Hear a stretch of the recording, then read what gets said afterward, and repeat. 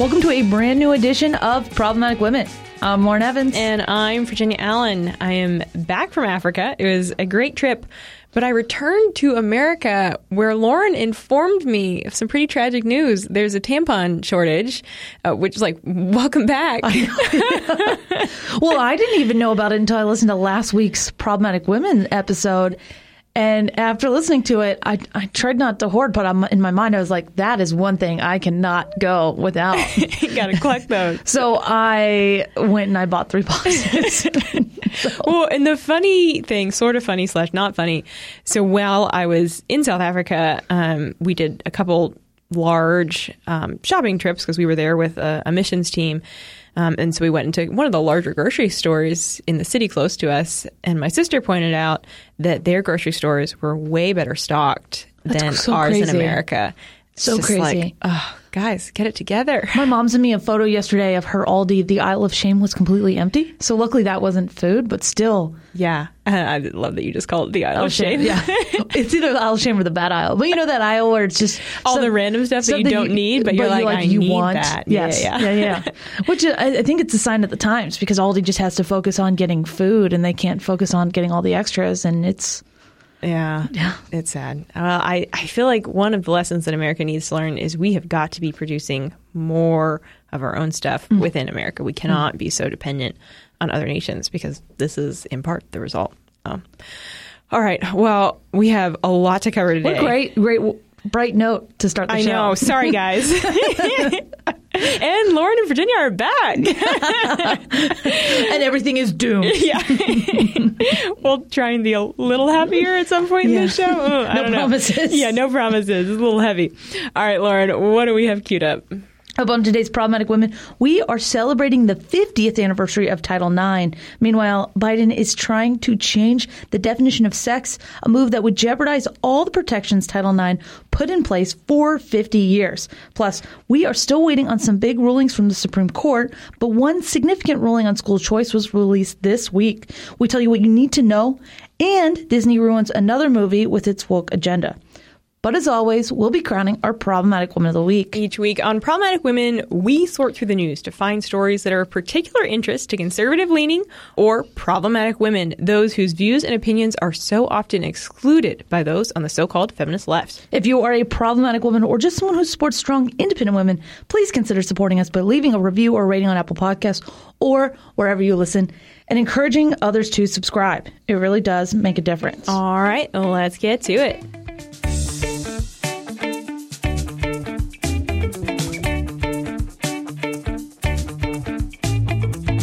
Today is an important day. It's the 50th anniversary of Title IX. And just for a quick refresher, Title IX is a protection for women and acts to ensure that there are equal opportunities for women in many, many fields, but specifically in sports. And that's really what we're focusing on today. And since it was put in place in 1972, Title IX has restricted sex-based discrimination in any education program, which, like we said, of course, also includes sports. So, like, to give an example, if there was a public high school that had a $10,000 budget for their boys' sports teams, then they would also need that same budget for girls' sports teams. There has to be this equal playing field that levels everything out and creates equal opportunities for men and women under Title IX. However, now on the 50th anniversary of Title IX, this protection is under a major threat. And here with us to discuss is pretty much the perfect person to have this discussion with. One of our favorite legal experts, Sarah Perry. Welcome, Sarah. Thanks for having me back. So, Sarah, for 50 years, Title IX has ensured women are given equal opportunities in school sports. Because of Title IX, schools across the nation are required to give women athletic opportunities just as they give men. But the Biden administration is trying to do something that would radically change Title IX and remove those protections for women. Can you explain what they're planning on doing? Well, it's a huge change because they are expanding the definition of sex as it has been in federal law for 50 years, biological distinctions between male and female, to include sexual orientation and gender identity. Now, that's huge because Title IX envisions and its regulations describe separate opportunities, separate facilities, things like dorm rooms or housing accommodations, bathrooms, locker rooms, restrooms, sports teams, that by function of a woman's distinct biology and her need for privacy and security are distinctly separate from those of men. So this is going to open any program, any facility, any team that is designated male, female to those identifying one way or the other. And there is no testosterone requirement, no surgical affirmation required. A biological boy can go to a sports team, say the women's track team, and say, today I identify as a woman, and steal away a women's track championship just like that. We've seen it happen already. Leah Thomas and her NCAA championship in the 500-meter freestyle for the women's title was absolutely stunning to watch. By almost 2 full seconds, that individual finished before the other women competitors. And it's disheartening to recognize that that tiny microcosm that everyone watched transpire on the national stage is now going to become the state of affairs for every school in the country. How does the Biden administration have the authority to do this? It seems like such a radical step to say, oh, we're just going to redefine what sex is. Right. And particularly so in the only piece of federal legislation distinctly separated by sex. It is the only sex-specific civil rights law. Other civil rights law will include sex among other protected categories. But this one only goes to distinctions between male and female. It doesn't address any other category. But what they've done is they've engaged in something called rulemaking. And that's a fancy way of saying the government goes through the process of following the Administrative Procedure Act. It takes a piece of law it's already tasked with enforcing, and it says, well, we're going to clarify. We think that something ambiguous appears here. So we're going to clarify it by issuing what's called a new rule. And under that rule, they have to send it to the Office for Management and Budget, get a rubber stamp of approval. Office for Management and Budget sends it back, and then the department has to go, ta-da, here's our brand spanking new rule. What we think will happen is that this rule will go public. They will probably try to do it this month to coincide with Pride Month. And of course, we know the 50th anniversary of Title IX. And they'll be able to open it up for what's called notice and comment. That allows 30 to 60, sometimes 90 days for the public. You and I, everyone who wants to weigh in saying, here's what I like, here's what I don't like, this is a terrible idea. And then the Department of Education is duty-bound, legally required to take into account every one of those public comments. I did it at the Department of Education. It is tedious. It is exhausting. But it's a way to make sure that the federal government is accountable to the citizens of the country. So that is his purported authority. He is using this notice and comment, this rulemaking process to say, well, we think the term sex is ambiguous. And the Supreme Court had a decision 2 years ago, the Bostock versus Clayton County case. And remember, that is where the Supreme Court said discrimination based on sex is also discrimination based on sexual orientation and gender identity, but in which they said we begin with the presumption that sex means, as Congress said in 1964, biological distinctions between males and females. Sometimes I think the liberals like to sort of gloss over that as an initial starting point. But they have used that as their foundation to say, well, this rule is ambiguous and we're just going to clear it up. So that's exactly where they're coming from. This is not popular with everyday Americans. Most Americans believe that women should have the opportunity to play in sports and have those sports be fair, and they want to take some sort of compassionate stance to these transgender individuals and find solutions. But they don't believe that the solution is to redefine sex in Title IX. Why do you think the Biden administration, A, thinks this is popular and is trying to push this down on the 50th anniversary and kind of put a dark cloud over this day for women? I think that's a great question. Part of the problem is that this has been the administration's pet policy agenda from day one. One of his first executive orders on the day he took office was signing Executive Order 13988 on sexual orientation and gender identity in federal law, telling every federal agency, take a look at your sex discrimination law, make sure it includes sexual orientation and gender identity. And one of the last dominoes to fall was the Department of Education. This for him, getting this accomplished during Pride Month and in concurrence with the 50th anniversary of this long-standing landmark civil rights law would be, I think, a cherry on top for this administration. That's his policy push. Americans do not support it. 71%, according to a recent YouGov University of Maryland poll, indicated they did not want transgender sports participation. Listen, the law separates sports by guaranteeing equal, if separate, teams for males and women. You can make them co-ed. Title IX envisions that, listen, if they want to play together, they can do that. You can make a co-ed team. You could make a co-ed track team or co-ed water polo or whatever you wanted to do. That's an option. Or even development of a transgender league. But taking women's opportunity and infusing it with men who identify as women rolls back the clock on 50 years of progress. Well, and you're not going to let this dark cloud ruin your day of celebrating Title IX. No, I am not. You are participating in a really cool rally with a partner organization of ours, IWF. Independent Women's Forum. Yes. Can you let us know what that rally is and what you're planning on speaking? This is Wednesday. The rally is going to be on Thursday. Correct. So the rally is Thursday at 11 o'clock at Freedom Plaza in Washington, D.C. We have buses coming in from all over the country. We are going to have some very prominent national athletes, some national political leaders, all women speakers, and we're all going to be talking about different aspects of why Title IX is important, why avoiding changing a law that has worked for women for so many years is so critically important. And one of the things I'm going to talk about is a little bit about what we discussed about how this is an attempt to shoehorn a political agenda into a law that doesn't need clarifying. We don't need sex to include gender identity. Sex is unambiguous, despite the administration's wholehearted efforts to make sure that it includes gender identity. So that's going to be what I'm going to discuss. What I love about this event, too, is that it is not just conservative women. We have radical feminist. I saw they announced Tulsi Gabbard as a speaker. Yeah. Why is it important to show that this isn't just a conservative or a leftist issue, but you're really bringing together women from all over the political spectrum?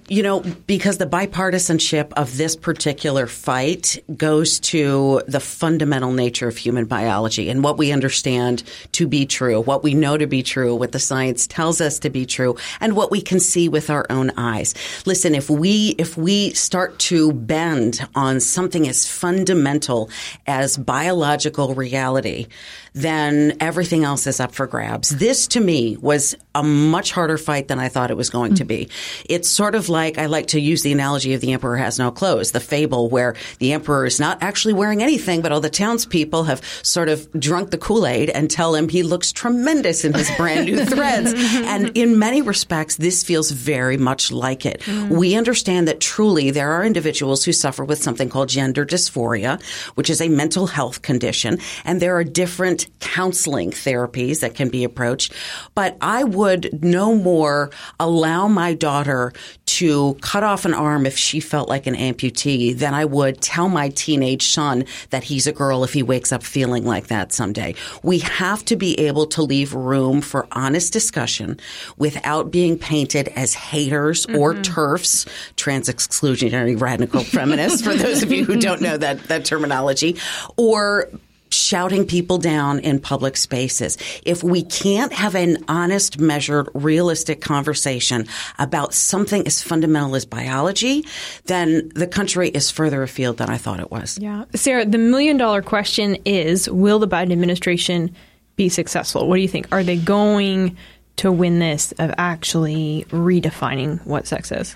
Well, I hope they won't. Yeah, it's very hard to say. It depends on what the level of political and public opposition is. If we can get that comment portal flooded the minute the new rule is announced, if we can get the sand in the gears to sort of slow down that regulatory process, maybe the administration will be forced to reconsider the fact that, man, we didn't take into account, for example, the cost to schools to change their bathroom setups or add urinals in the women's dorms or change any one of a number of programs to make sure that now gender identity is included and men and women are now sharing the same spaces, facilities, and programs. There are costs I can guarantee you this administration has not taken into account. And what happens now when you have competing claims of discrimination? Someone who is a biological male who claims to be female, claiming to want to run on, for example, a women's track team, and she decides, a biological girl for whom the law exists to protect, decides she also is being discriminated against. In that case, I don't think the administration has thought about whose claim of discrimination wins. These are the kind of battles in which, if we left the law alone, we would not have to engage in. Yeah. Wow. So how are you able to submit those comments? There will be a notice in the Federal Register published. Heritage is going to be very loud and very public about this. Heritage Action is also going to be involved. And we're going to publish that link at heritage.org so that people can submit their public comments. And yours truly is working on our formalized comment organizationally. We're going to get our education experts, our regulatory analysis experts, legal experts to submit our organization's comments. So an organization can submit or individuals can submit, but the more, the better, and we're going to help publish that. How many pages do you have? Well, right now it's at 18. So wow. I pity the person that has to read your comments, Sarah. I tried to keep it cool, Just an easy 18. Yeah. Well, I do want to note that we've seen a little bit of good news this week on this front of the women's sports debate and protecting women's sports. Over the weekend, the World Federation for Swimming, called FINA, announced that biological men are not allowed to swim in women's swim competitions. And the only exception to this is if a male, quote unquote, transitions to present as a female before the age of 12. FINA is the swimming committee that is recognized by the Olympics. So it's a really big deal for them to say that biological men cannot compete in women's sports. And it's especially a big deal in light of the fact that male swimmer Leah Thomas just recently said that he would consider competing at the Olympics. So, Sarah, this is obviously a really, really big deal. Do you think that we're going to see other athletic associations follow suit and follow FINA's example of saying, no, men can't compete with women? I think we would have seen a better outcome if the NCAA had sort of stuck their stake in the ground on trans participation in women's sports. They left it. They basically passed the buck, and they left college athletics up to the transgender policies, up to each of the individual governing bodies for every sport, whether it's swimming, track, volleyball, whatever it happens to be. So they've sort of passed the buck. FINA has taken its own approach. I wish they had said no trans participation at all, because there are still physiological advantages that cannot be overcome even if transitioning takes place before puberty. There's some initial studies from the Attorney General's office coming out of West Virginia. They've actually done prepubertal studies that now indicate 10, 11, 12, the athletic advantages start to distinguish themselves. So I wish FINA had said, we're going to draw a line in the sand, no participation at all.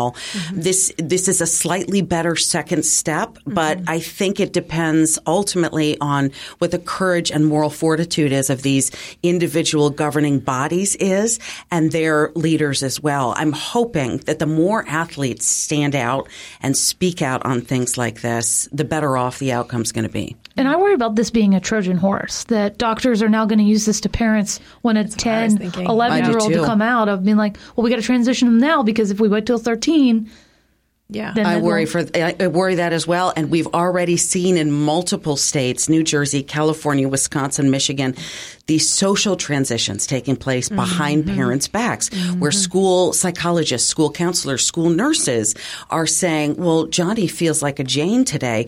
So I tell you what, we'll call you Jane at school and you can run on the other Jane's track teams, but we won't say anything to your parents, in absolute contravention of parental authority and, quite frankly, the constitutionally recognized right to parent and see the upbringing of your children. So we're seeing, again, public education infusing this woke ideology into the hearts and minds of the most susceptible. That's why I think God bless those teachers out there who haven't, sort of bent the knee to the woke ideology on gender and critical race theory. But public education is, at this point, I would not want to say unsalvageable, but really on the cusp of needing a significant overhaul. And if there's anything by which I'm encouraged, it's the fact that parents are waking up to some of the realities in public education. They are taking back school board elections. We saw what happened in Virginia. There was a sea change, an entire sea change based predominantly on one issue, and that's parents' rights. Yep. They went, finally, someone recognizes us. So I think that's an encouragement for people who are listening to recognize how important the lives and minds and hearts are of the young Americans, number one, and number two, how much parents' authority has been really relegated to sort of the dustbin of history. We have to take it back. Yeah. Well, in our next segment, we're going to talk more about that. And Sarah, we need your legal expertise for this. So stay with us because we're going to talk about some big news at the Supreme Court. But first, if you are enjoying this episode of Problematic Women and want to find other like-minded podcasts, then look no further than She Thinks. She Thinks is a podcast production of the Independent Women's Forum, and every Friday at 9 a.m. Eastern, host Beverly Hallberg is joined by policymakers and thought leaders to cut through the spin and bring you facts on the issues that matter most. From the economy and education to foreign policy and everything in between, She Thinks has you covered. And if you can't wait for that next episode to drop, then you can listen to past podcasts at IWF.org or search for She Thinks Podcast on your favorite podcast app.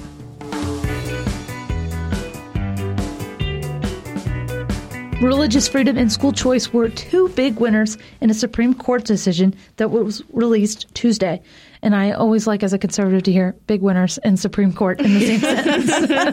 It feels like it doesn't happen that often. But as a quick reminder, school choice programs allow tax dollars to follow a child to the school of their choice if they choose not to attend the local public school. The case Carson v. Macon asked the question, can a family use money given to them by the government through a school choice program to pay for their child's education at a private Christian school?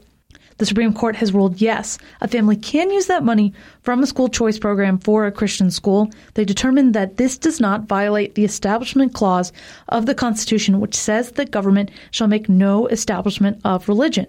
Sarah, number one, thanks for sticking with us. I know you have a very busy day and your time is very valuable. And so I just want to ask, why is this case so important? And why is it important that the school choice money can be used for religious schools? Well, we were just talking about sort of the state of public education. And listen, I have 3 teenagers in public education. I worked at the U.S. Department of Education. I still believe public education is for all of us. But in those areas where the government has allowed a public benefit program, but discriminates based on the status of a school as being religious and says, as Maine did, okay, listen, we're going to give tuition assistance to parents who want to send their kids to public school or to private school. The only one that we won't allow you to use assistance for is a private religious school. The Supreme Court rightly recognizes, guys, that's inherently discriminatory. So what they did is they sort of closed the loop. There were 2 previous decisions on school religious schools or benefits that were available to religious organizations. One was a case called Trinity Lutheran versus Comer in 2017, and that's where Missouri had tried to shut out religious organizations from a government benefit program, believe it or not, on playground rubber matting. Okay, so they said, listen, we'll give you guys a tax benefit to be able to put in this new rubber matting to make sure that your kids are safe. Well, Trinity Lutheran Church wants to participate. They don't get the tax tax benefits. And the Supreme Court said, guys, you can't lock people out. If you're making the benefit available, you can't lock out organizations strictly because they happen to be religious in status. Then 3 years later, in 2020, in a case called Espinoza versus Montana Department of Revenue, the Supreme Court was faced with looking at Montana, what's called a Blaine Amendment, a constitutional amendment in the state constitution that says we're not going to fund any religious school at all. We're going to make public dollars available, but if any particular religious school participates, we're going to withdraw the funding. Again, just a clearly hostile, discriminatory attempt to cut out religious institutions. This case was unique because the parents were actually being funded. This benefit went to them as private, individual state citizens and taxpayers. They could have sent their kids anywhere. They wanted to send them to 2 Christian schools. It was 2 sets of parents. And they sued the commissioner of education, and they said, listen, we should be able to use what you've given us, this publicly available benefit, at a private religious school, because the only thing you've done is cut out religious schools. You've given it to everybody, and then you've said we can't use it in this one category, and it just so happens to be religious. And the Supreme Court said, listen, we made it clear in Trinity Lutheran. We doubled up in Espinoza. Now we're going to make it abundantly clear for the third time. You can't discriminate based on an organization's religious status or the fact that you're going to use this publicly available benefit for religious use. So it basically closed that gap on status versus use. It finally said, guys, you can use tax dollars at a private religious school because when a state says we're going to subsidize private education, that's great. You also have to subsidize religious education. It was such a big win. Well, Sarah, right now it sort of feels like all of Washington, D.C. is holding its breath. Oh, yes. Oh, yes. as you know, we're like turning blue from holding our breath. A little bit. Yeah, people are shouting in front of the Supreme Court. So we're about in the last 2 weeks of the Supreme Court session for this term.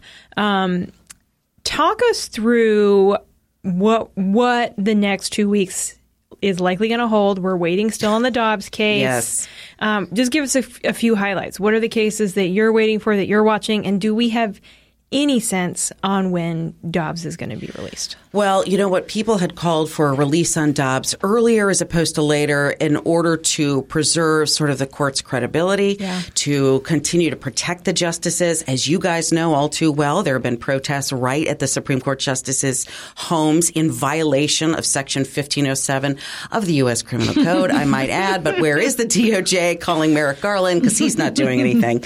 But now that the Dobbs opinion has not yet been released, I don't think the court has any benefit to wait until the last day.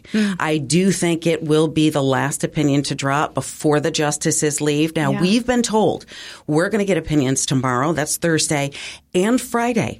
And that's unprecedented because very rarely will they tack on another opinion day at the last minute. So we're kind of wondering if maybe Dobbs is bound for Friday.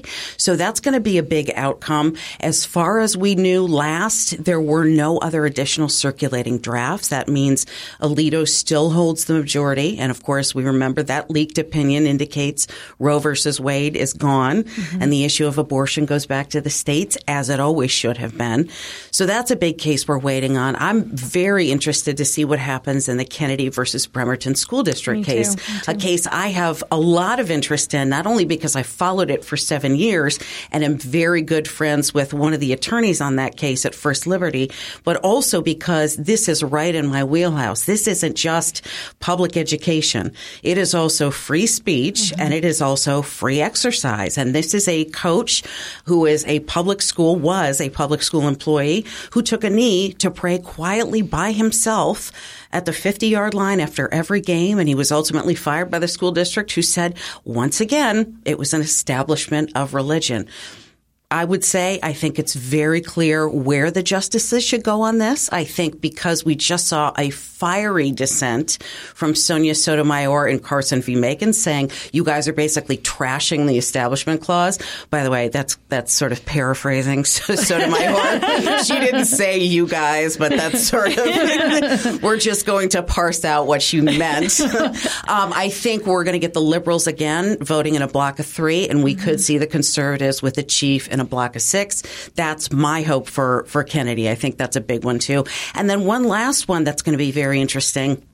We're going to see the New York Pistol and Rifle Association versus Bruen case. Of course, you know my colleague Amy Swearer has testified now in front of the House Judiciary Committee and in front of the Senate Judiciary Committee on gun reform bills. So this is going to be huge for her. Does New York's concealed carry permit law restrict the Second Amendment to the Constitution in a way that's prohibitive? That's a real hot button issue right now based on what we've seen in terms of these shootings. So you want to talk about a powder keg. I think all of D.C. right now feels like it's vibrating. So, yeah, those are some big ones. And then we have one huge case, West Virginia versus the Environmental Protection Agency, that's going to essentially pin back the administration's ears if it goes the right way and tell the EPA, guys, you can't institute regulations on climate change that affect everybody in the country without going through what we just talked about, the appropriate rule-making process. They tried to with sort of edict from on high. Listen, you need your carbon emissions to be X. Wait a minute. The public, those individuals who are manufacturers, who are farmers, who run companies and corporations, all need to be able to weigh in on this. So that's going to be a big issue on how much authority the federal government has. So a couple of big ones. Yeah, just a couple. Sarah, I have one really important last question for you. And that is, how in the world do you remember all of this information? Really, though? I can attest, she has no notes. No, she just all off the top of your head. Well, I Lauren and I have notes. I'm like holding on as you go. I'm like, well. Ask me to remember where I put my glasses, though, and you will find me always saying I have no idea constantly. Well, I think you deserve a very long vacation. I'm planning on that after July 2nd. Hopefully, it's going to be a downshift. Yeah. Wow. Busy next 2 weeks. Well, Sarah, thank you. We so appreciate your time. Thanks for having me, you guys.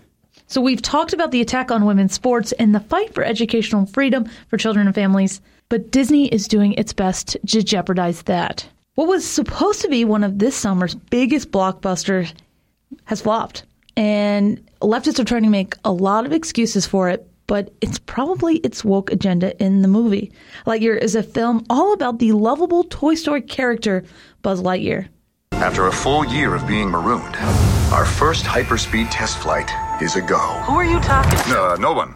You were narrating again. I was not. But as Lauren said, the movie has flopped. So I looked up some headlines yesterday just to see what the press were saying about it. CNN writes, Pixar's Lightyear fizzles at the box office.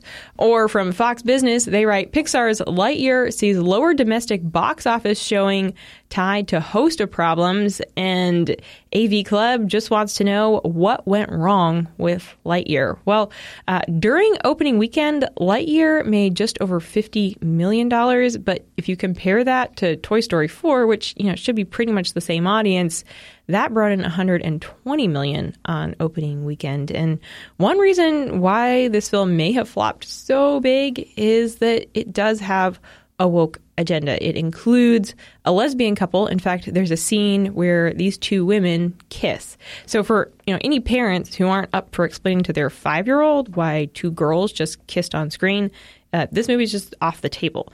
And I think in full disclosure, we want to be honest, Lauren and I, we haven't seen the movie. So if you have, go ahead and DM us on Instagram. Let us know your thoughts.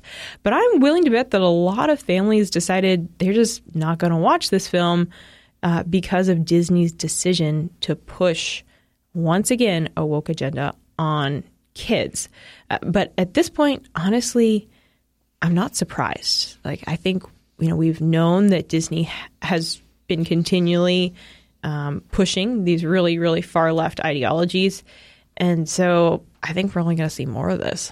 Yeah, I agree. They've been kind of trying to see what they can sneak in without anybody noticing. And Turning Red had some allusion to a character being gay, which a lot of parents weren't happy about, but were able to justify because it went way over kids' heads. But this just seems like they're really trying to normalize it. And I think you hit it exactly on the head, Virginia. You want to take your kid to a movie where you can just kind of unwind and just be like, oh, here's an hour. It's air conditioned. Eat popcorn and watch a movie.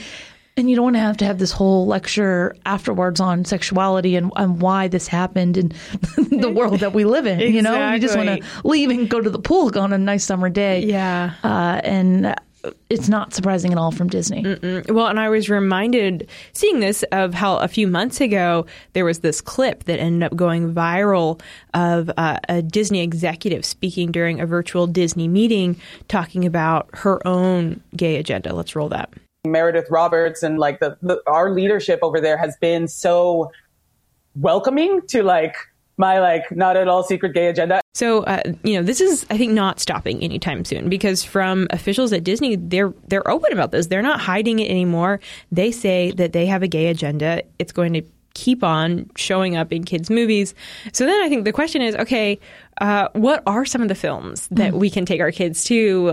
Or, if you're working as a nanny over the summer, what are some of the things that you're comfortable showing the kids that you're watching? That kind of thing. I will first put in a plug for VidAngel. It's a great streaming service. We've interviewed them before on the Daily Signal podcast. But what they do is they take all of the sort of inappropriate content. Can you imagine that being your job? I know, really, though. But they, essentially they make clean versions of movies in the way that you would have a clean version of a song on Spotify. They just take out anything that would, make parents feel uncomfortable, cuss words, sex scenes, that kind of thing. So that's just a great general service. They have a lot of great films on there. But then I was thinking back to, what are some of my favorite kids' movies? Did you ever watch Swiss Family Robinson growing up? I did not. And this is one of those things where my mom is going to listen to this and be like, Lauren, we watched it, and you should remember you had so much family time with it. But I know it is a Disney movie, right? I think it is. It's like old classic Disney, but it's about a family that gets essentially shipwrecked on an island, and they build this awesome tree house that's like a legitimate house, and like every kid's dream. You're like, I want to go live in the jungle in this cool house and like look up at the stars at night. But there's so many good, fun family movies, like Emperor's New Groove. That's a great one. Monsters, Inc., WALL-E, classic. Did you have any favorite kids movies, Lauren?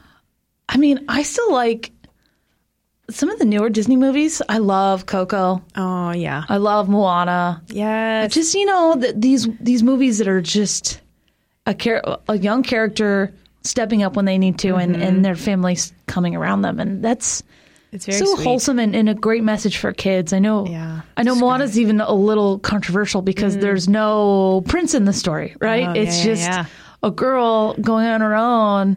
But while I don't think we should never have Disney princes ever again, I do think it is a good message of this young girl who can do it. It's not even it's not even about romance. It's just she's going to go out and she's going to do it. And I love the music of Moana too. Yeah, great songs. But Virginia, I will have to say I do disagree with one thing that you said. Oh, okay. Here we go. And for once, I'm the optimist here. I really do think that Disney, as they do say, we're trying to push the gay agenda.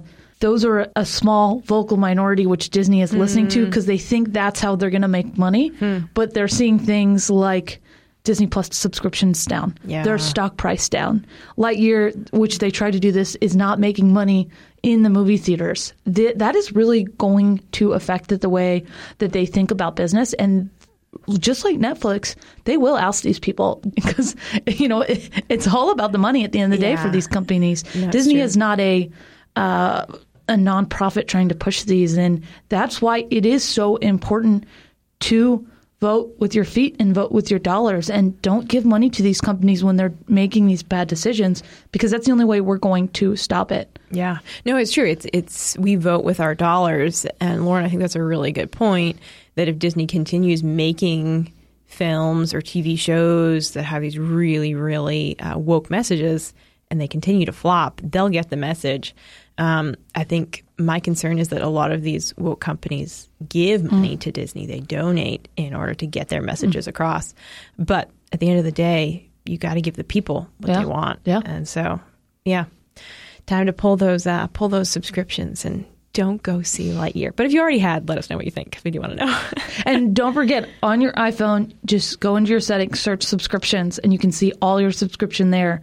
And it's really easy. Just hit cancel, cancel, cancel. Oh, very efficient. All right, cool. All right, well, stick around, because up next, we crown a very, very special Problematic Woman of the Week. Are you looking for an easy and entertaining way to keep up with the news you care about?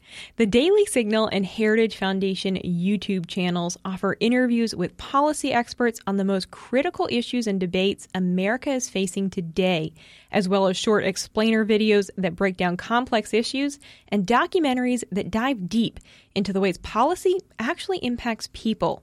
Go ahead and subscribe to both the Daily Signal and Heritage Foundation YouTube channels today. You can search for either on your YouTube app or visit youtube.com/Heritage Foundation and youtube.com/Daily Signal.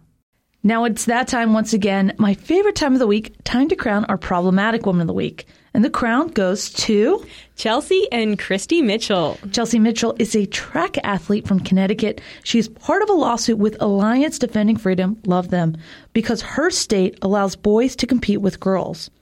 Chelsea's mom, Christy, is supporting her daughter all the way. They're actually speaking together at an event here at the Heritage Foundation that's going to be live streamed 2 p.m. the Thursday that this episode drops. So you should go online, heritage.org, and watch it. But before the event, we want to recognize Chelsea today because, as we all know, it is not easy as a young person to all of a sudden become a public figure in such a contentious political issue. We actually had the chance to have a quick conversation with Chelsea about why she's choosing to take a stand for women's sports. Here's what she had to say. Sports are separated by sex. We have the male and female category. And the reason why we have that is because biological males have an enormous advantage over biological females. I mean, they're stronger, faster. There's so many reasons why their times and their performances are, significantly outbest the best female. So we need to keep these sports separated. It's solely just about fairness in sports. I would love to think that at the age of 17, I would be like Chelsea and decide, okay, I'm going to file a lawsuit. I'm going to take a stand for women's sports and put my foot in the ground as a track athlete and say it's not okay for men to be able to compete with women.